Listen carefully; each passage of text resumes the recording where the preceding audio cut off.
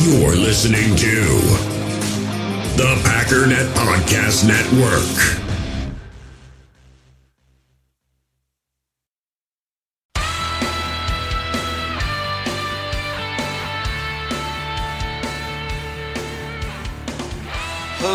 Ladies and gentlemen, welcome once again to the Packernet Podcast. I am your host and resident fanalist, as always, Ryan Schlip. Check us out online, packernet.com. Find me on Twitter, pack_daddy. So as I said, today's going to be the last day for at least a couple days. The schedule as it stands, I could technically do a podcast tomorrow, but tomorrow is induction day for my wife, so the plan is to go to the hospital and, have a baby and whatnot. That doesn't mean I can't do a podcast, but I figured it would be prudent if I get as much sleep and rest as is humanly possible, because at least that night, I'm not expecting much. I'm really not worried about not sleeping much after the fact, because, I get up early, so. But man, that first night in the hospital, it can be just brutal. I'm actually more worried about staying up late than waking up in the morning, because I'm like a 90-year-old man. If I'm not in bed by 8 o'clock, I just start getting delusional. So the thought of possibly having to be up till, midnight, 1 o'clock, or whatever may end up happening, just horrifying me. Anyways, again, alarms are going off, I'm sleeping, and I'm not doing much, so my apologies for that, but it shouldn't be more than a handful of days, and I'll be back in the saddle, and I am taking a couple weeks off, so I'm planning on mucho content. But I thought it would be fun, since I'm going to be gone for at least a couple days, if we tried to make today somewhat of a fun. I'm going to try to pack as much in today as I possibly can. It's only 3:40, so I got a pretty decent start. I only got a little sidetracked this morning. And so I compiled a bunch of questions, and I want to do as in-depth as possible. I think that's why a good amount of people listen to the show, is because it's fairly in-depth, sometimes a little too in-depth. But I also would like to rip through as many of your questions as humanly possible, so I'm going to try my best to not be super long-winded. In other words, do a good job of fully answering the question, but doing what I absolutely have no ability to do up until today, hopefully, and that is to be succinct. And I'm about 84% sure I used that word correctly. We're just going to roll with it. I do want to say thank you. Man, there's so many different ways to support the work that I do that I'm really having a hard time keeping track of it. Apparently, and I guess I kind of knew this because I've seen other people do it, it just never occurred to me that somebody could do it for my channel, especially since you have to meet certain criteria to enable certain forms of compensation on YouTube, and I kind of thought I was just getting ad revenue. But apparently if I do a live stream or a premiere, which is basically sort of like a pre-recorded live stream, it makes sense in a weird way. People are able to send you tips during the video, or whatever you call it, super chats. And I apparently had somebody do that, and I didn't know, and I never thanked them, and that's always extremely embarrassing. And if you've ever donated to me and I didn't thank you, I promise it's not because I'm a jerk, I just completely missed it somehow. But thank you very much to Matt Schroeder, who saw one of my draft videos and tipped me because the pick was good. And let me just go out on a limb here, not even on a limb, let me just inform you that if your plan is to pay money based on a good pick, just tell me, and I'll let you make the pick for me. I mean, I'd let you make a pick just for fun and interactive purposes, but if you're going to pay me, jeez, I'll pick you for, a couple bucks, man. I don't even care. I am 100% for sale. If I haven't made that clear by now, I have failed. I saw a while ago, Tom Grossi on YouTube had said something to the effect, I think it was on Twitter, he was saying he had this opportunity, a sponsor basically, and when you get up to about 100,000 subscribers, as he has, I have no doubt that he has people reaching out for sponsorships, but he's like, yeah, I just feel like that wouldn't be whatever, right? It feels dishonest, and like he's taking advantage of the relationship he has with his viewers and stuff, and it's like, what are you doing, Tom? Take the money, man! Come on, do it, big dog. I don't care. You got to drop in a little ad about hair loss. You know how much money he's going to get for that? Anybody that gets mad at Tom Grossi for talking about hair loss or whatever it's going to be, come on now. That's absurd. He's done a great job building up the one of the biggest Packers channels, probably the biggest Packers channel. He deserves to make some money. And I think that's in his head. I don't think people would care. But if they would, just know, get off the train now, because I'm gonna pimp out this show every chance I get. Although I have turned down quite a few ads. You would be shocked at the amount of ridiculous, absurd ads. Actually, you wouldn't, because you hear it on other shows. But I'm not doing certain ads. But as long as my children are allowed to listen to this show, I will do whatever I have to do. Anyways, now that I have done my duty of making myself sound like a terrible person, why don't we just go ahead and take a break? If you're interested in supporting my work, there's go to the description. There's plenty of links there. You'll find something that suits your fancy, I'm sure. But let's take a break and get to a bunch of questions. Passion, drive, and patience. The formula for winning championships is also what keeps your ride or die alive. eBay Motors has everything you need to maintain your vehicle and level it up to peak performance. Superchargers, roof racks, exhaust kits, LED headlights, and more. Whether you're into speed, power, or style, eBay Motors has you covered. With over 122 million parts for your number one ride or die, you'll always find exactly what you're looking for. And with eBay Guaranteed Fit, your part is guaranteed to fit your ride every time or your money back. Because with eBay Motors, you're burning rubber, not cash. With the parts you need at the prices you want, it's easy to make your car the MVP and bring home huge wins. Keep your ride or die alive at ebaymotors.com. Eligible items only, exclusions apply. In the hobby, it's not easy being a fan of ripping packs or repacks. We get all hyped up thinking we're going to get some high-value Jordan Love card, but with zero transparency on available cards and hit rates, it's all just a shot in the dark. Until now, introducing Slab Packs from ArenaClub.com, the only repack that provides real value, a complete view on all possible cards, and clear hit rates for each one. Now when I buy Slab Packs on Arena Club, it finally feels like I know what I'm getting. And honestly, the best thing for me and my son is the fact that we're kind of novices into this. When I walk into a card shop with my son, and a card says it costs $40, kind of just taking his word for it that that's a good value. So I appreciate the transparency on grading, as well as just getting excited about seeing what you could potentially get. Right now, you can get 10% off your first purchase by going to arenaclub.com/packdaddy. Wow, that's crazy offer. 10% off a $400 slab pack. That's $40 right there. Anyways, that's arenaclub.com/packdaddy for 10% off your first purchase. We all have smartphones, and we all know they're pretty amazing, but they also can be amazingly distracting, especially when we're around other people. So US Cellular wants us to reset our relationship with our phones by putting down our phones for $5. That's right, a company that sells phones wants us to put down our phones. And to see what we find, learn more at uscellular.com/built for us. So first of all, there are probably going to be some questions I don't get to. And because I'm getting them from every possible direction, some of them may just get lost. So I don't want anyone to get offended if I don't get to your question. It just happens all the time. If there was like one central location for questions, it would be easier to organize all this stuff. But I'm literally getting questions from I'm getting Twitter, which is response to my post on Twitter. I'm getting direct messages on Twitter. I'm getting Facebook messages. I'm getting Google Voice messages, Google Voice voicemails, as well as texts. I'm getting people responding on my Facebook post, my Facebook page post, my Facebook group post, Instagram direct messages. I mean, it gets hard to keep track. But feel free, if I don't answer, to just send it again. I won't get offended. Just be like, hey, man, in case you didn't get it, here's my question again. I'm glad there's a lot of interaction these days, but I am a very disorganized person, so, stuff like this happens. But anyways, I do want to point out also there's some news about the Minnesota Vikings possibly moving on from Riley Reiff, and I'd really love to hammer on this for a long time, but we don't have a lot of time. So let me just say, first of all, if we didn't get Rick Wagner, this would be somewhat appealing.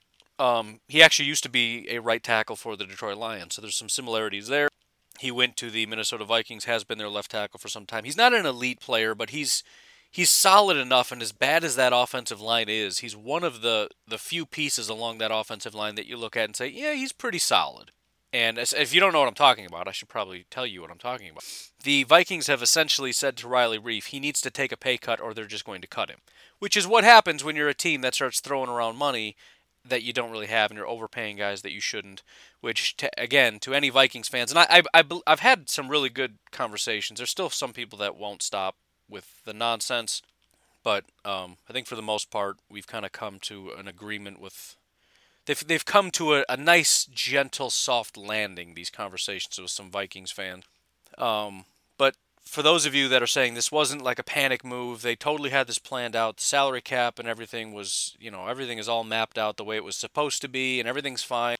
This kind of falls in my favor when your starting left tackle, who's a pretty good football player, shortly after signing a guy to $12 million, when you have about $12 million in the bank right now, or I shouldn't say in the bank, of salary cap left, and everyone's first question is, so how are they going to manage their cap, I wonder? They turn to their starting left tackle and say, take a pay cut or get out. I'm feeling a little vindicated, just a hair vindicated. Now, I know the long-term plan is to replace him anyways, and you did draft in the second round, Ezra Cleveland. Yeah, because Justin Jefferson, Jeff Gladney were first-round picks. Ezra Cleveland was a second-round pick. And I know, right out of the gate, the Vikings apparently were extremely excited about Ezra Cleveland. A lot of Packer fans really liked Ezra. I didn't, but it doesn't matter. I'm not a scout. Maybe he's just doing so phenomenally in training camp that they're like, you know what, I feel comfortable moving on. But let me just say this. Even if he ends up being an all-pro, you think week one he's not going to get absolutely annihilated by Za'Darius? Do you think Ezra Cleveland, out of Boise State, is going to start week one for the Minnesota Vikings and be able to handle Za'Darius Smith? I'm thinking not so much. So, again, long-term plan, as in like 2021, we want Ezra Cleveland to start, that's a given. It's a scary proposition, but I think he's like 31 years old or something, Riley Reef is. So I get it, but it seems like yikes. Plus, it's not like, we could go with the argument that, well, they just really like Ezra and they want to move on. Well, then move on. They're not moving on, though. They're not trading him. They're telling him, we want you to take a pay cut. And if you don't, we have no choice but to cut you. So if you want Ezra, play Ezra. Why are you playing games with take a pay cut? You don't want him to take a pay cut because you don't want him to stay because Ezra Cleveland's better, right? Isn't that what we're saying? So I'm not buying that either. There's nothing better. As much as it is not great to watch your rivals have good football players, there's nothing better than watching them grab talent in a way that causes more harm than good, right? I think Khalil Mack is the best example of this. I said that it was not a good idea, and I'm glad the Packers didn't get Khalil Mack. There's no question Khalil is a terrifying human being, and I don't like that he's on the Bears, but make no mistake about it, 95% of the reason the Bears are no good right now is because of Khalil Mack. They have not had a first-round pick in like 3 years.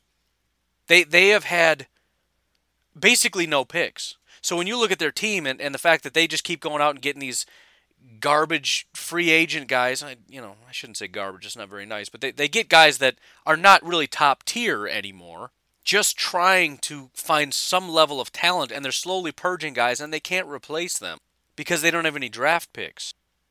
I've even said, I kind of like some of the picks that Ryan Pace has made. Obviously, that pick of Trubisky was horrific, and it's going to be hard to overcome that. But, you look at like Cody Whitehair, and who's that other offensive lineman? Whatever. I'm going off on a tangent. I'm not supposed to be doing this. Point is, those kinds of things that fans love, I don't. I don't mind if we do something that is, manageable. But just these blockbuster type things. And I'm not saying that Yannick is blockbuster at $12 million. But when you have $12 million in cap space, and you go out and get a guy for $12 million because you have Danielle Hunter and nobody, and you don't want to have nobody, and you give away so you're losing a second-round pick, you're losing a fifth-round pick, and you're about to lose your left tackle so that you can have somebody that's almost as good as Everson Griffin. I'm not upset by this. And if Vikings fans are excited, that's perfect. Vikings fans and Packers fans are both excited about Yannick Ngakoue. I don't see any reason to fight anymore. Best of luck to you. I'm so happy for you. God bless. Moving on. So I actually got this question from Eric quite a while ago. So I will read it in its entirety because I want to not take it out of context. And if I don't answer it quite correctly, at least you will have known the context and everybody can understand that I'm doing something wrong. It says, I had a thought about the signing bonus being spread out over the entire contract length. Why do teams not just sign players to super long contracts just to minimize the cap hit? And before you ask, quote, why would any player accept that, unquote, you would just include a player opt-out clause at the end of the length of a normal contract would be. For example, if I recall correctly, the contract Kenny Clark signed had $25 million signing bonus spread out over 5 years for a cap of $5 million per year. Assume they had signed him to a 20-year contract. I know, bear with me, that would make the cap hit a measly $1.25 million. Since the Packers also like to put all the guarantees in the signing bonus, the team could cut him whenever they want, basically. Again, there would be a player opt-out. So after the extra 4 years, Clark could just say no thanks. This, of course, makes sense if the cap keeps growing. It's like borrowing money, 0% interest, and then letting inflation eat away at it. The salary cap goes up, 8% a year annually normally? I think it's like 5-ish, but something like that. So here's the issue. Number one, you're primarily just talking about the signing bonus and leaving out the per year. And I understand that doesn't necessarily matter. And I kind of talked about this with the Pat Mahomes contract where it's basically mostly fake. Now, I've revised that because the way that it's structured makes it extremely hard for the Chiefs to actually get out of it because whatever. It's a whole thing. I don't know. But let's assume we're not doing that. Then essentially you're talking about making sort of a fake contract. In other words, what you're leaving out is the per year of $16 million. So if we made it $16 million per year over 20 years, we're talking about a $320 million contract over 20 years.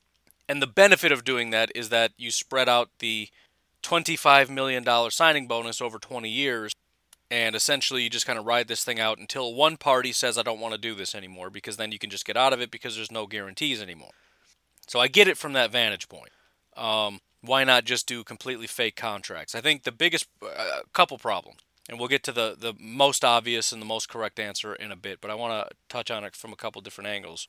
Number one, I don't think players are kind of in a weird spot where they like longer contracts because there's no guarantees in terms of injury, but they also tend to like shorter contracts because when you redo your contract, it means more money, right? You get a re-up on guarantees, right? You get a big check. So basically, if it wasn't for risk of injury, the ideal situation would be a per year, a 1-year contract. There's been several quarterbacks and other players who have done 1-year contracts that have just made absolute bank.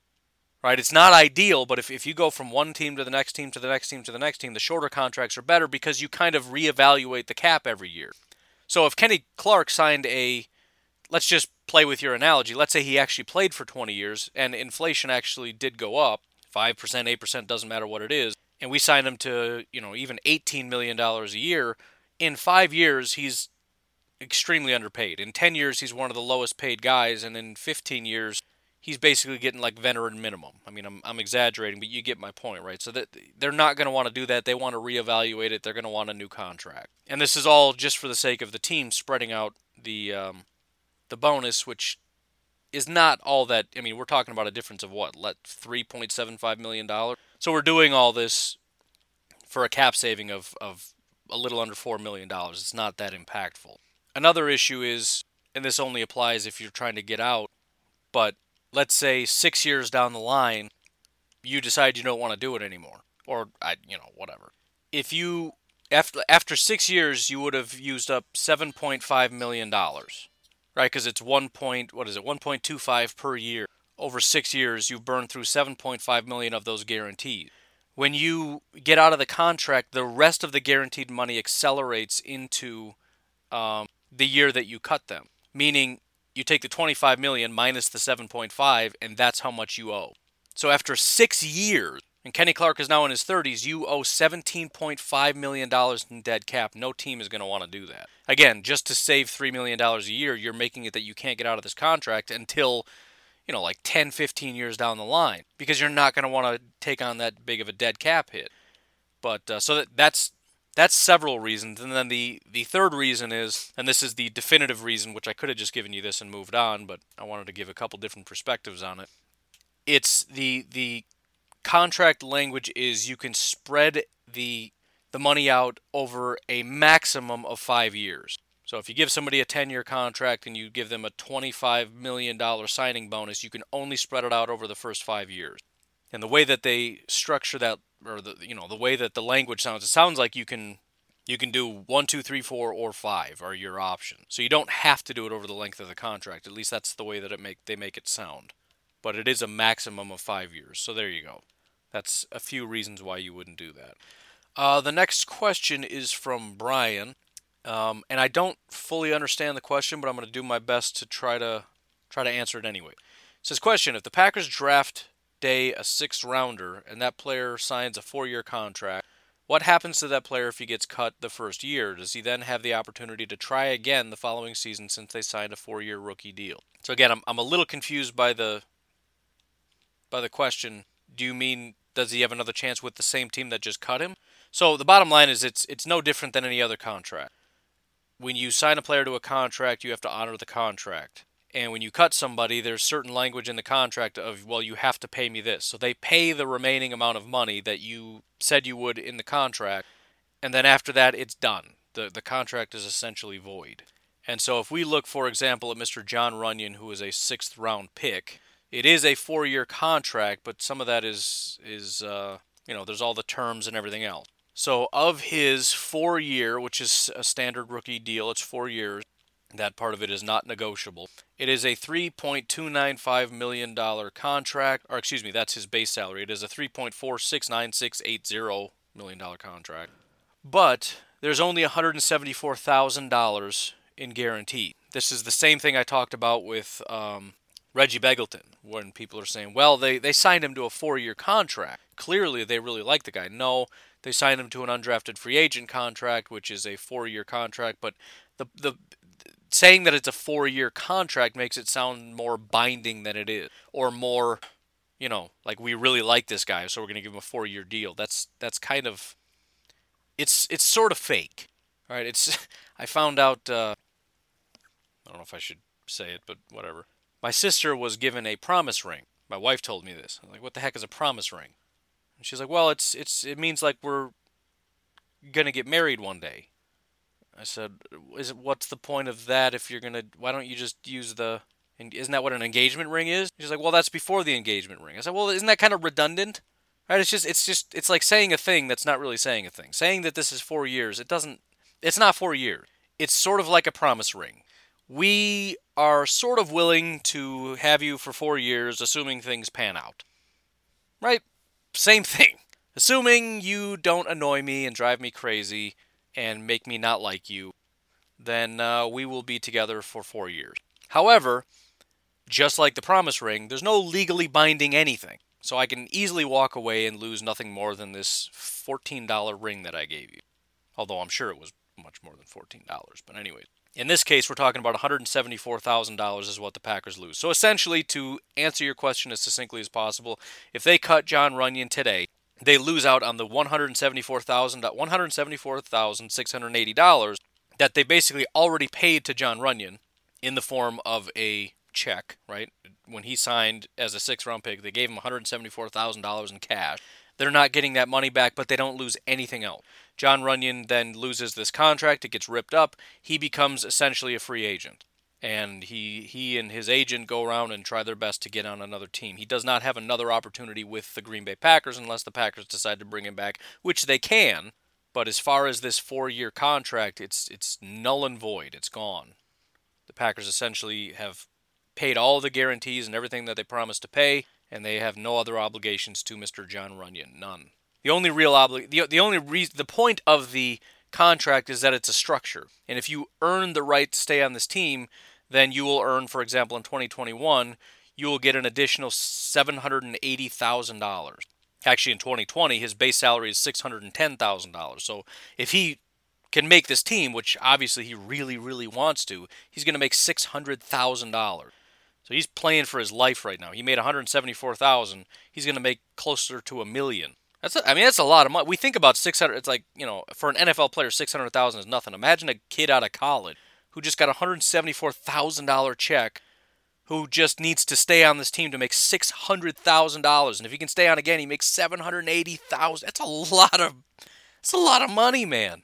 In year 3, if he can stay on, he makes $900,000. Then year 4, $1 million. And if he can crack the roster, obviously he starts making $3, $4, $5 million per year contracts. Some big boy money. Although he's already making big boy money. I'm never going to see $600,000 in my lifetime. If I see anything close to that, I'm starting to talk retirement. I mean, like net worth wise, not per year wise. But anyways, that's how that works. Next question from Mr. David Davis. By the way, David, I've never said this before, but thank you very much for your support on Twitter. Every single day, David is retweeting my podcasts without fail. And it's not just like some kind of auto setup thing, because it's not instant. It'll be like an hour or two later when he sees it, he retweets it. For, I want to say like years now, he is just retweeting every single one of my He puts more effort into promoting my podcast than I do. So I've never thanked you for that, but thank you for that. His question, what would a good season from Lazard be? I'm thinking in the ballpark of 45 receptions, 550 yards, 7 touchdowns. What say you? So I don't want to be greedy, but I'm going to go a little bit higher than that. I didn't really know the answer to this question, but when I look at, in general, I shouldn't even say wide receiver 2. What does receiver 2 get? Because some of these teams, their number 1 receivers are tight ends. And some teams like the Eagles, their 1 and 2 receivers are tight ends. But I don't care about that. I'm not just looking at wide receiver 2. I'm looking at receiver 2.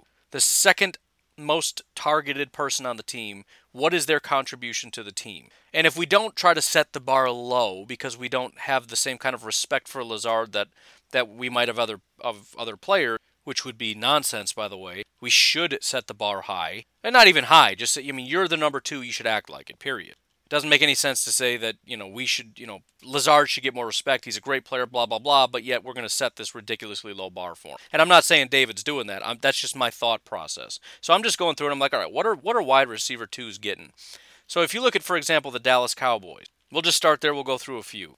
By the way, I had no idea Dak was ripping it up through the air quite this much. But Michael Gallup had 1,100 yards. I don't think Michael Gallup is all that elite. Randall Cobb, for reference, wide receiver 3, had 828 yards.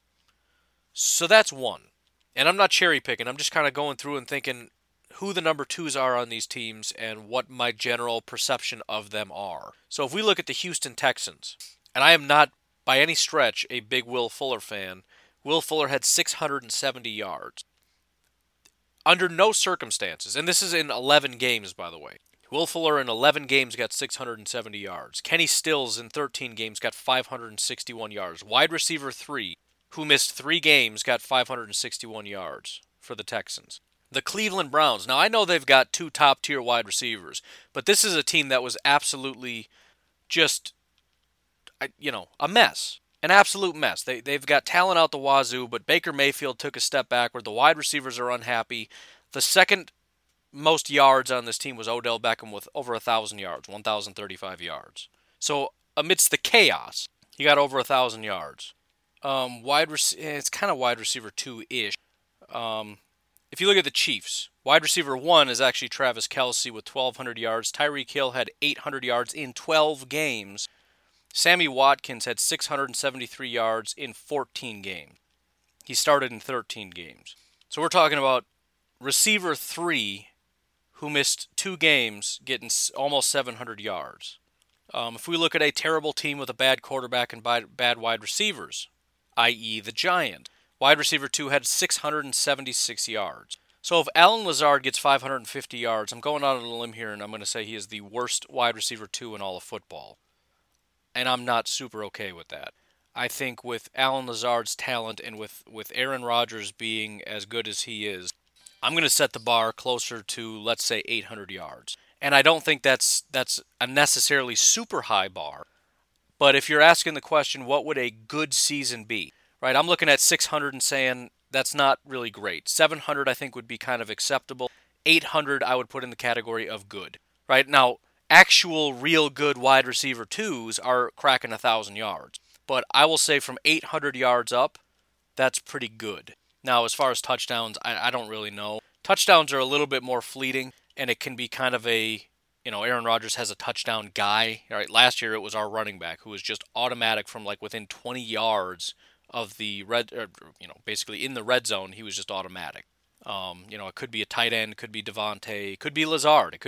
Lazard could have a terrible year and still get a ton of touchdowns. He could have 400 yards and 7 touchdowns just because he's sort of the touchdown guy. So I'm not as worried about that. I mean, it's obviously going to play into how good of a season you had, but again, I'm looking at a guy, especially if we're doing anything like running a lot of 12 with just 2 wide receivers. If it's just you and Devontae for the most part, and it's not like, even share between Lazard and MVS and EQ, which is going to draw him downward. If he's the legit 16 games, I'm saying you got to get at least 800 yards. And really, I mean, that's 50 yards per game. Even when I phrase it that way, it's like, man, that's not even good. But I'll stand by that. I want at least 800 yards. Anything less than that, and we're starting to talk about, it could have been better. Again, unless we want to set the bar low and say that he's not good. But again, look, Michael Gallup, come on. That's a bad example. Some people really like Gallup. Will Fuller. So it's obviously just kind of a somewhat off the top of the head number, but I think it's fair. So I got a question on Twitter from T. Austin, and I think I know who this is because my next question on Facebook was from a T. Austin. But anyways, T. Austin on Twitter says, coming off of last year, we as fans have thoughts on how we should approach fixing their problem. But how do you feel of what they've actually done now that the season is upon us? And I'm actually really glad that you asked this question because it brings up a point that I wanted to make. And I'm going to try to make the point and answer the question and not completely skirt around it. But have you ever noticed that every single complaint about Brian Gutekunst, and there are people who are livid and furious and calling Brian Gutekunst a moron, every single objection is based on information that we don't have yet. Everything that people say, whether it's you or we or whoever, says about Brian Gutekunst about how he's doing a bad job has to do with players that we've never seen take the field yet. You should have got a wide receiver. Why? How do you know? You know we're going to lose games because of wide receiver? What happened to we really like MVS and EQ and Lazard? I thought Lazard was really, really good. Isn't he? Or we're not talking out of both sides of our mouth on this, are we? We really like our wide receivers, but also they're so terrible we can't even field this team? That doesn't make a lot of sense. And we know that there's a scheme change. Do you want to wait and see how this pans out before we start saying that Gutekunst is doing a terrible job? We don't like the draft. Why? Because Jordan Love won't be the quarterback of the future because he's had 6 bad practices? That seems silly. By the way, I won't pick on Vikings fans, even though it's mostly Vikings fans I'm seeing saying this because they're mad about our Yannick conversation. But I'll pick on, Lions fans or something. If I were to advise you, if your best line of attack is Jordan Love looks like a joke, you're doing it wrong. It's a terrible line of attack because the amount of effectiveness that's going to have is almost zero. It doesn't hurt anything because you're working off of no information, so you sound stupid, first and foremost, because laughing at a player because he's had a handful of bad practices, especially for a player that is intending to sit for a long time. I mean, even if he's bad down the road, nobody's going to remember what you said. So what exactly is the effectiveness of trying to use that as your argument? It just makes it look like you have absolutely nothing to work with. So don't use that. Nobody liked the A.J. Dillon pick. We have no idea if that's going to pan out or not, but we kind of have to wait and see. And the point is, Brian Gutekunst has given us every reason to trust him as a GM. He has built this team from the ground. We have Mike Pettin because of him. That was with his input. Matt LaFleur, who we hired, that we won 13 wins and fixed the locker room in a season. We went to the NFC Championship after being an absolute laughingstock because of Brian Gutekunst picking this guy. We have Zadarius Smith, who exceeded everybody in the world's expectations. Mike Smith, who is our outside linebacker coach, thanks in large part to Brian Gutekunst. Preston Smith, Adrian Amos, Darnell Savage, Elton Jenkins. I mean, it's been remarkable the amount of talent that has flooded this team in essentially 1 year, or call it 2 years. Jair. This is all because of Brian Gutekunst. And we've got people saying that the Packers are a laughingstock and they're furious that Brian Gutekunst is terrible and all this stuff because he didn't go out and get some elite... Who? Who was he supposed to go out and get?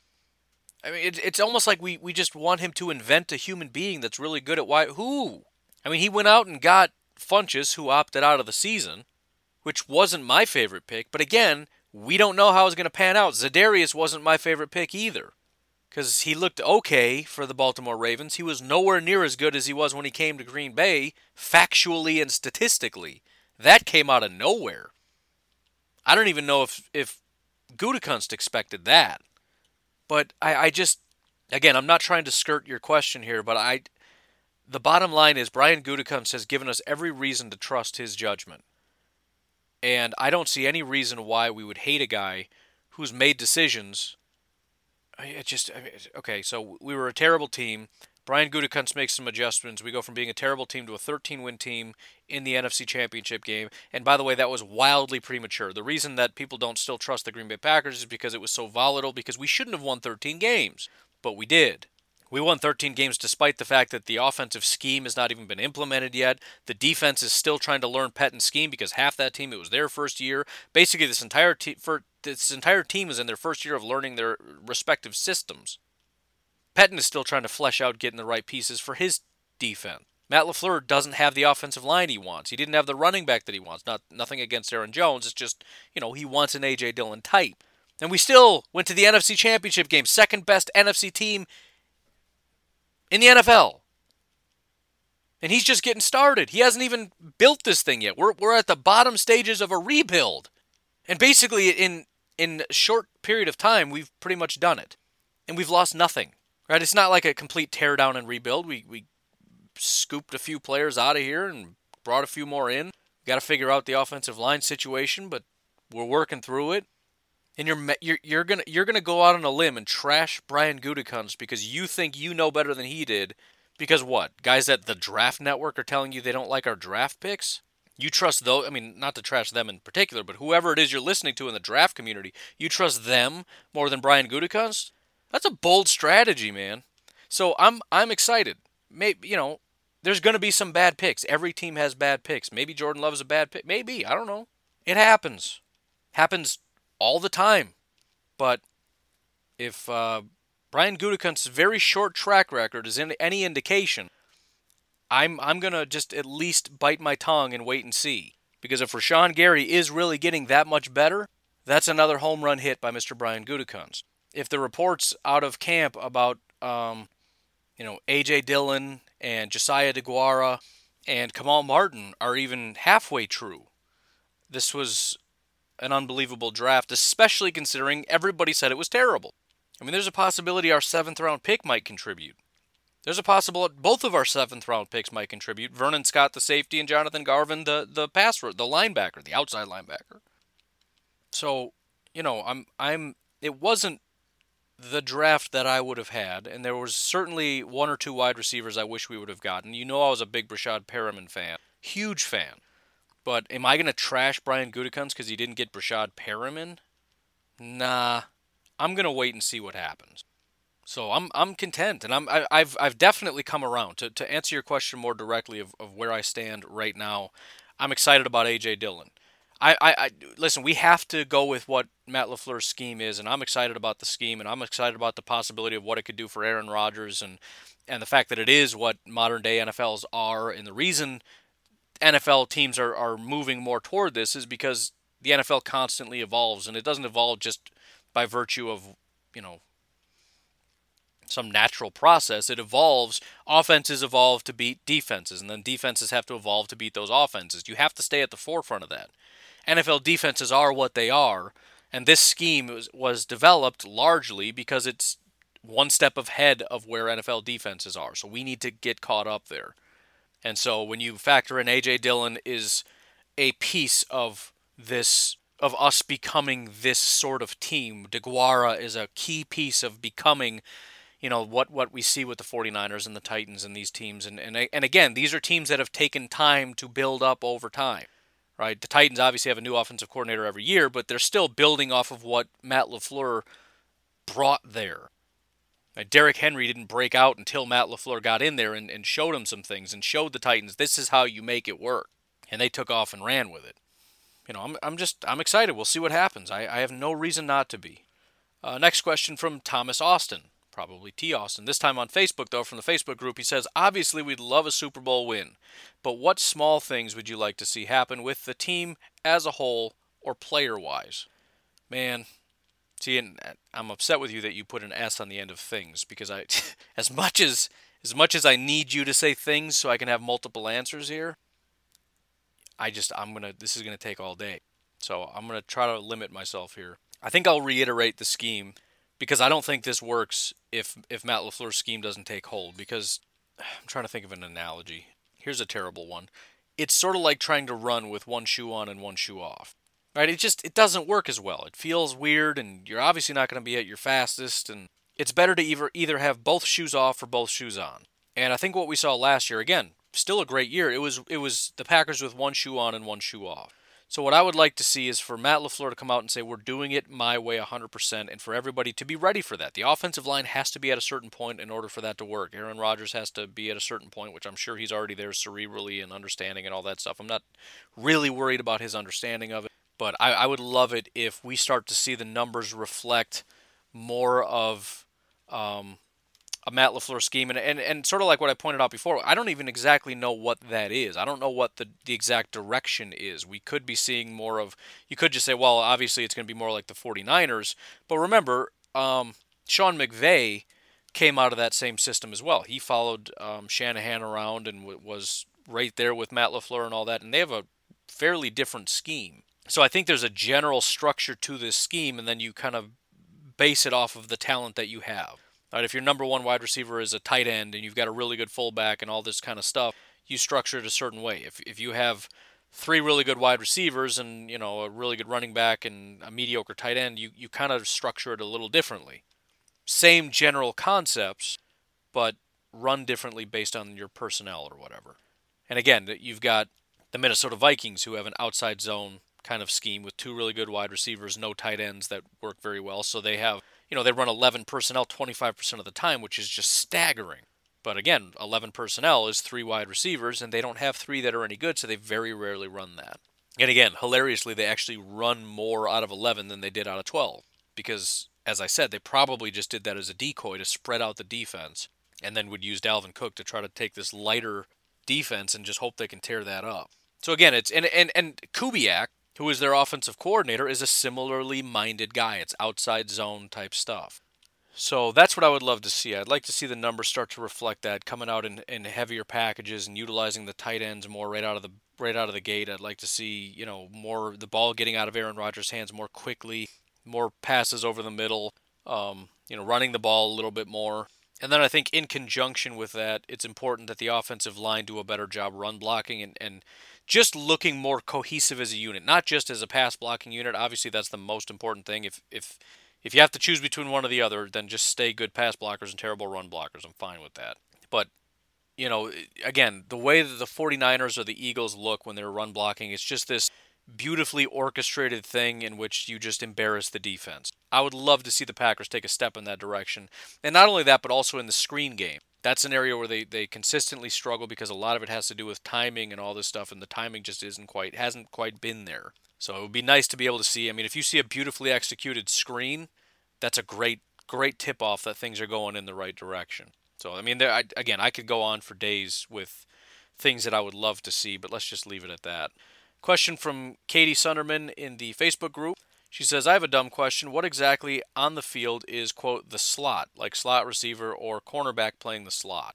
So, to be completely honest, there's probably a much better technical answer that I should be giving that I'm not going to give, because there's a lot of nuance here. But to keep it as absolutely simple as possible, the way we generally identify it, when you have, for example, it's sad that the best example I can come up with is several years ago, but let's just go back in the day when we had Devontae and Jordy Nelson and Randall Cobb.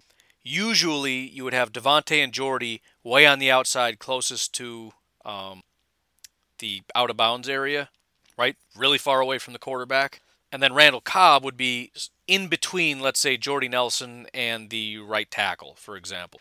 That's generally the slot area. And then the corner is the exact same thing. It would be you'd have your two guys close to the boundary and then the one guy kind of in between the boundary and the middle of the defense.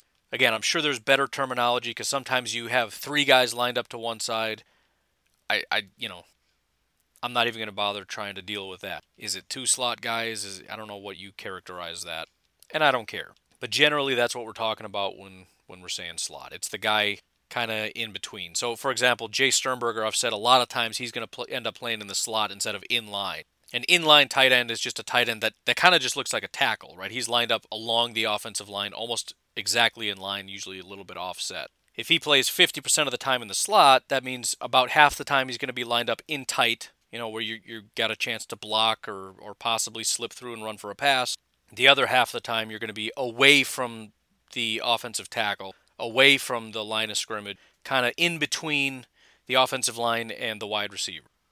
That's where he's going to be I'm guessing about half the time Jace is going to be lined up there, which is called the slot. So I hope I answered that adequately. Again, I'm not as... If you got a coach on here, he could define exactly what it is better than that, but that's kind of just how I define it. It's the guy floating out in the middle. Here's a very tough question from Bruce EDM from Facebook. I'm just saying EDM because I don't know how to say that otherwise. Edom. Change of topic. Can you give thoughts on LaFleur and why he's not being respected and what you expect this year? Man, I wish I knew. Because again, I mentioned Sean McVay. Sean McVay went to the Rams and I don't know, man. Here's the bottom line. I'll say the media, and I know some people get upset because it has certain connotations, but I don't know what else to call them. The national pundits. And sometimes this goes into fan bases, but there's just this general attitude that's just floating out there. And I think the national pundits kind of start it, and then it just kind of gets reverberated. But they more or less just kind of start a narrative and run with it. And usually it's wrong, but it is what it is, right? For example, Sean McVay. He went to L.A., he did a great job, and was seen as the greatest young coach in the history of the universe. Now, obviously, that's a little bit premature. He had a couple good years. Now the Rams aren't doing very good. Nobody's talking about him. They move on and they pretend they never acted like he was the greatest in all of history. Why did they start hyping that train up when they don't necessarily hype up guys like Matt LaFleur? I don't have a clue. I think another great example would be Kyle Shanahan. Kyle Shanahan and the 49ers were a terrible team for like 3 years straight. They've had one really good year, and everybody acts like they've been this elite team for about 15 years, like this is a dynasty. They act like Sean McVay is the greatest human being, the strongest, most brilliant football mind in all of football. And although I think that's fair to a degree, and I think some of his peers would agree that he's a great football mind and all that, I think it's a little silly that we forget how bad this team was and the fact that the guys had one good year. I mean, when we talk about Matt LaFleur got embarrassed by Kyle Shanahan's been an offensive coordinator for a really long time, and he's had way more years with his respective team. I mean, if he lost to Matt LaFleur, that would have been a massive embarrassment. Matt LaFleur was Sean McVay's understudy, first of all. And again, Matt LaFleur is in his first year with this team. Kyle Shanahan is in year, 4? So where does this come from? And again, I get that the media and whatever is they're only looking at today. But then why aren't they looking at Matt LaFleur as the greatest young mind to come into football, considering almost nobody? I mean, he did better than Sean McVay in his first year. He did way better than Kyle Shanahan in his first year. He did better than almost every first-time head coach in the history of football. I pointed out how if you add up all the wins, and I don't know if this carried to the end of the season, but through the season I was pointing out how he had more wins than every other first-year head coach combined in 2019. And he still didn't get any respect. And the only thing I can point to is there's this weird thing surrounding the Packers right now in which they're kind of just seen as a joke. And I don't know where it came from. So my conspiracy theory thought on that is that for years the Packers were sort of the media darlings. They could do no wrong. Everybody loved Rodgers. They were fawning over the Packers 24/7. Every time you would talk about, the media pundits would get on TV before the season, they talk about who their Super Bowl picks were. The Packers were always the NFC team. Always. Even if it wasn't necessarily deservedly so. It was sort of like the Chiefs with Pat Mahomes, right? It's always the Chief. It's always gushing over Mahomes.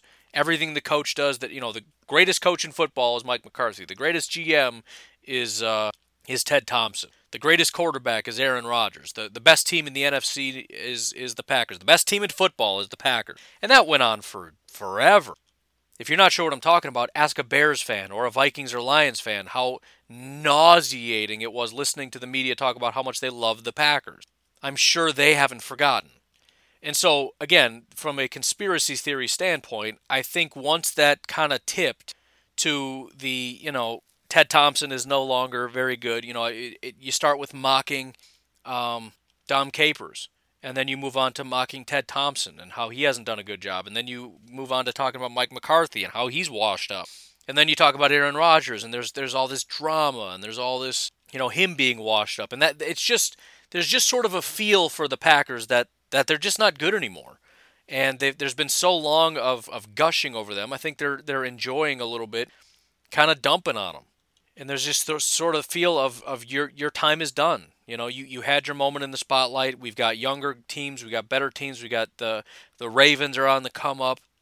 And, people just like talking about the Chiefs and the Ravens and these kinds of teams. They don't want to talk about, the Steelers, who I think are an underrated team, or the Packers, or even the Saints for that matter, who are probably still, I would argue, the best, most well-rounded team in football. It's kind of like, Steelers. Or excuse me, the Saints, whatever. So it's all these weird, kind of unnecessary and strange dynamics that are incredibly inconsistent, but it's what we should expect, right? Honest analysis says Aaron Rodgers might be taking a step back, but he's still better than the vast majority of quarterbacks. He has a couple issues, but he's still extremely good. Matt LaFleur has at least earned the right to be considered one of the best young head coaches in football. If you want to wait and see how it pans out, that's fine. Brian Gutekunst has earned all the accolades in the world. He's not getting any respect. But at the end of the day, it just points to the media and general NFL fan bases, which of course you can't expect fan bases to be honest. I mean, they just care about their team, so that's fine. But from a national pundit standpoint, you shouldn't expect much from them. They're just going wherever the wind blows. Right, they're just interested in getting the most clicks and the most views and all this stuff, and they're just going to say whatever is the most popular thing to say. And for whatever reason, trashing the Packers is the popular thing to do. There's a lot of clicks and money involved in trashing the Packers and talking about the drama, and it's not going to work, and they're no good, and they're overrated.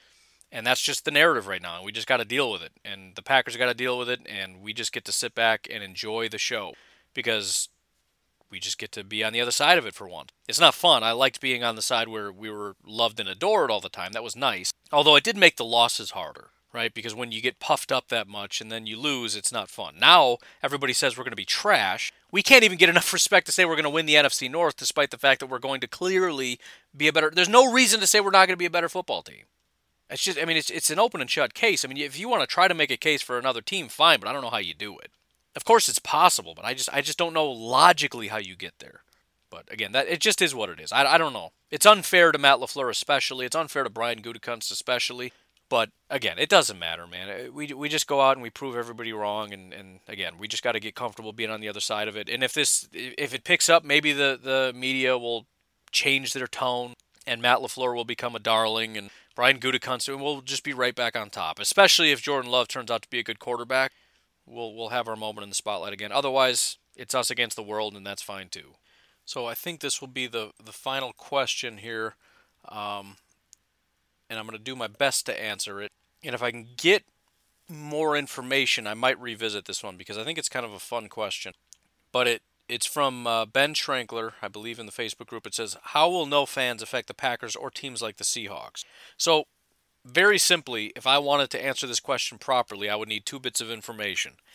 How much does amount of noise affect a team, like, plus or minus points or however you could gauge that, which I don't think we have that information, but it would be interesting. And then you would just have to look at decibels for each team, and that will give you kind of a number. I don't have either of those bits of information. I know for a fact that noise does impact things, even for the Green Bay Packers. When I went to that Detroit game, it was very, very frustrating because the Lions consistently would rush to the line of scrimmage, especially on third down, to rip off plays. And I have no doubt in my mind they did that because, and this was the frustrating part, Packers fans, and maybe this is normal, I don't know, it took forever for them to get up to volume. So I just didn't sit down. I stayed standing and I stayed screaming. The rest of the stadium, I mean, it was like they'd break the huddle and then people would start standing up and they'd start getting louder. And you would just hope that it would be like a 9 count before they snapped the ball, because then it would be really loud. And every time it got up to volume, it was like a sack or a big play by the defense. They did a really good job. But usually what the Lions started doing is they would just break the huddle quickly, get to the line of scrimmage, get the play off, and Packer fans haven't even set their beer down yet. So there clearly was an impact. But then the question is, what is sort of the base? I think what the Packers have is what what teams have, right? The noise helps the defense in two ways. It pumps up the defense as well as makes it hard for the offense to hear. There's sort of a baseline for every team. And I guess I'd break it into 3 categories. There are teams that don't have that who are going to be helped the most. For example, the Chargers. I don't think there's really any noise for them. So this kind of brings everything down to their level. Then there's sort of a baseline where I think you have Packers and some other teams where there's noise, but it's not like earth-shattering noise, which is going to be negatively impacting the Packers' defense. But again, it's sort of, with the exception of like 2 teams, everybody's going to be impacted the exact same way. And I don't think the Chargers have a chance of winning the Super Bowl anyway, so I'm not worried about that. But the teams that are most affected are the teams that kind of depend on it. There are certain teams who have sort of unfairly done things to make noise a massive part of what they do that I think are genuinely going to be hurt by this. The Minnesota Vikings are one of those teams.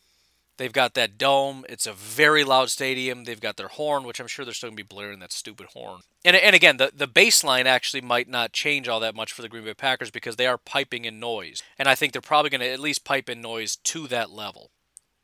But again, I don't think they're going to match the intensity of certain stadiums. So I'm excited about the fact that I think the Vikings are going to be hurt. Obviously, the Seahawks at CenturyLink are going to be hurt by the lack of noise because clearly they are benefited by that. There's a ridiculous amount of noise. The Kansas City Chiefs actually broke a record for the loudest stadium. I think 142 decibels or something like that, which is like a jet engine taking off. It's severe ear damage type noise. So they're going to be very much hurt by that.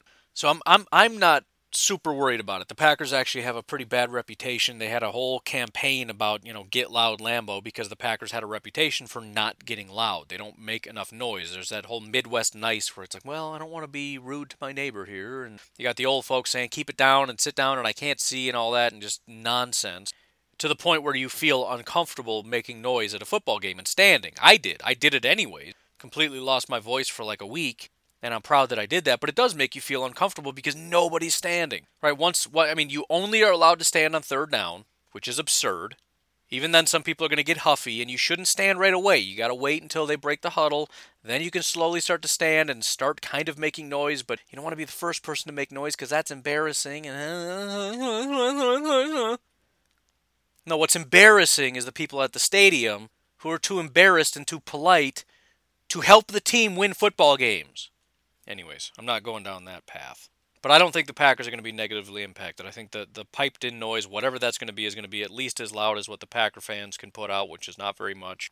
I know I saw the decibel thing. I think it grazed 100 once when I was there. But again, compared to like the Chiefs at 142 decibels or the Seahawks at probably 120, 130 consistently, those are the teams that are going to be hurt the most. The Vikings, teams that construct these domes that are largely constructed to make sure that it's just as loud as is humanly possible. You have 4 people in there whispering to each other and it registers like 100 decibels because of the construction of the stadiums. So I'm excited from that standpoint. I think it levels the playing field a bit. Everybody has equally sounding decibel, and I hope that's how they're doing it. Not we turn up the piped in noise to a certain level, because again, some stadiums have echo more than others, and that's going to make it louder at some stadiums than others, which is stupid. You should be turning it up to register a certain amount of decibels on the field. That should be how they're doing it.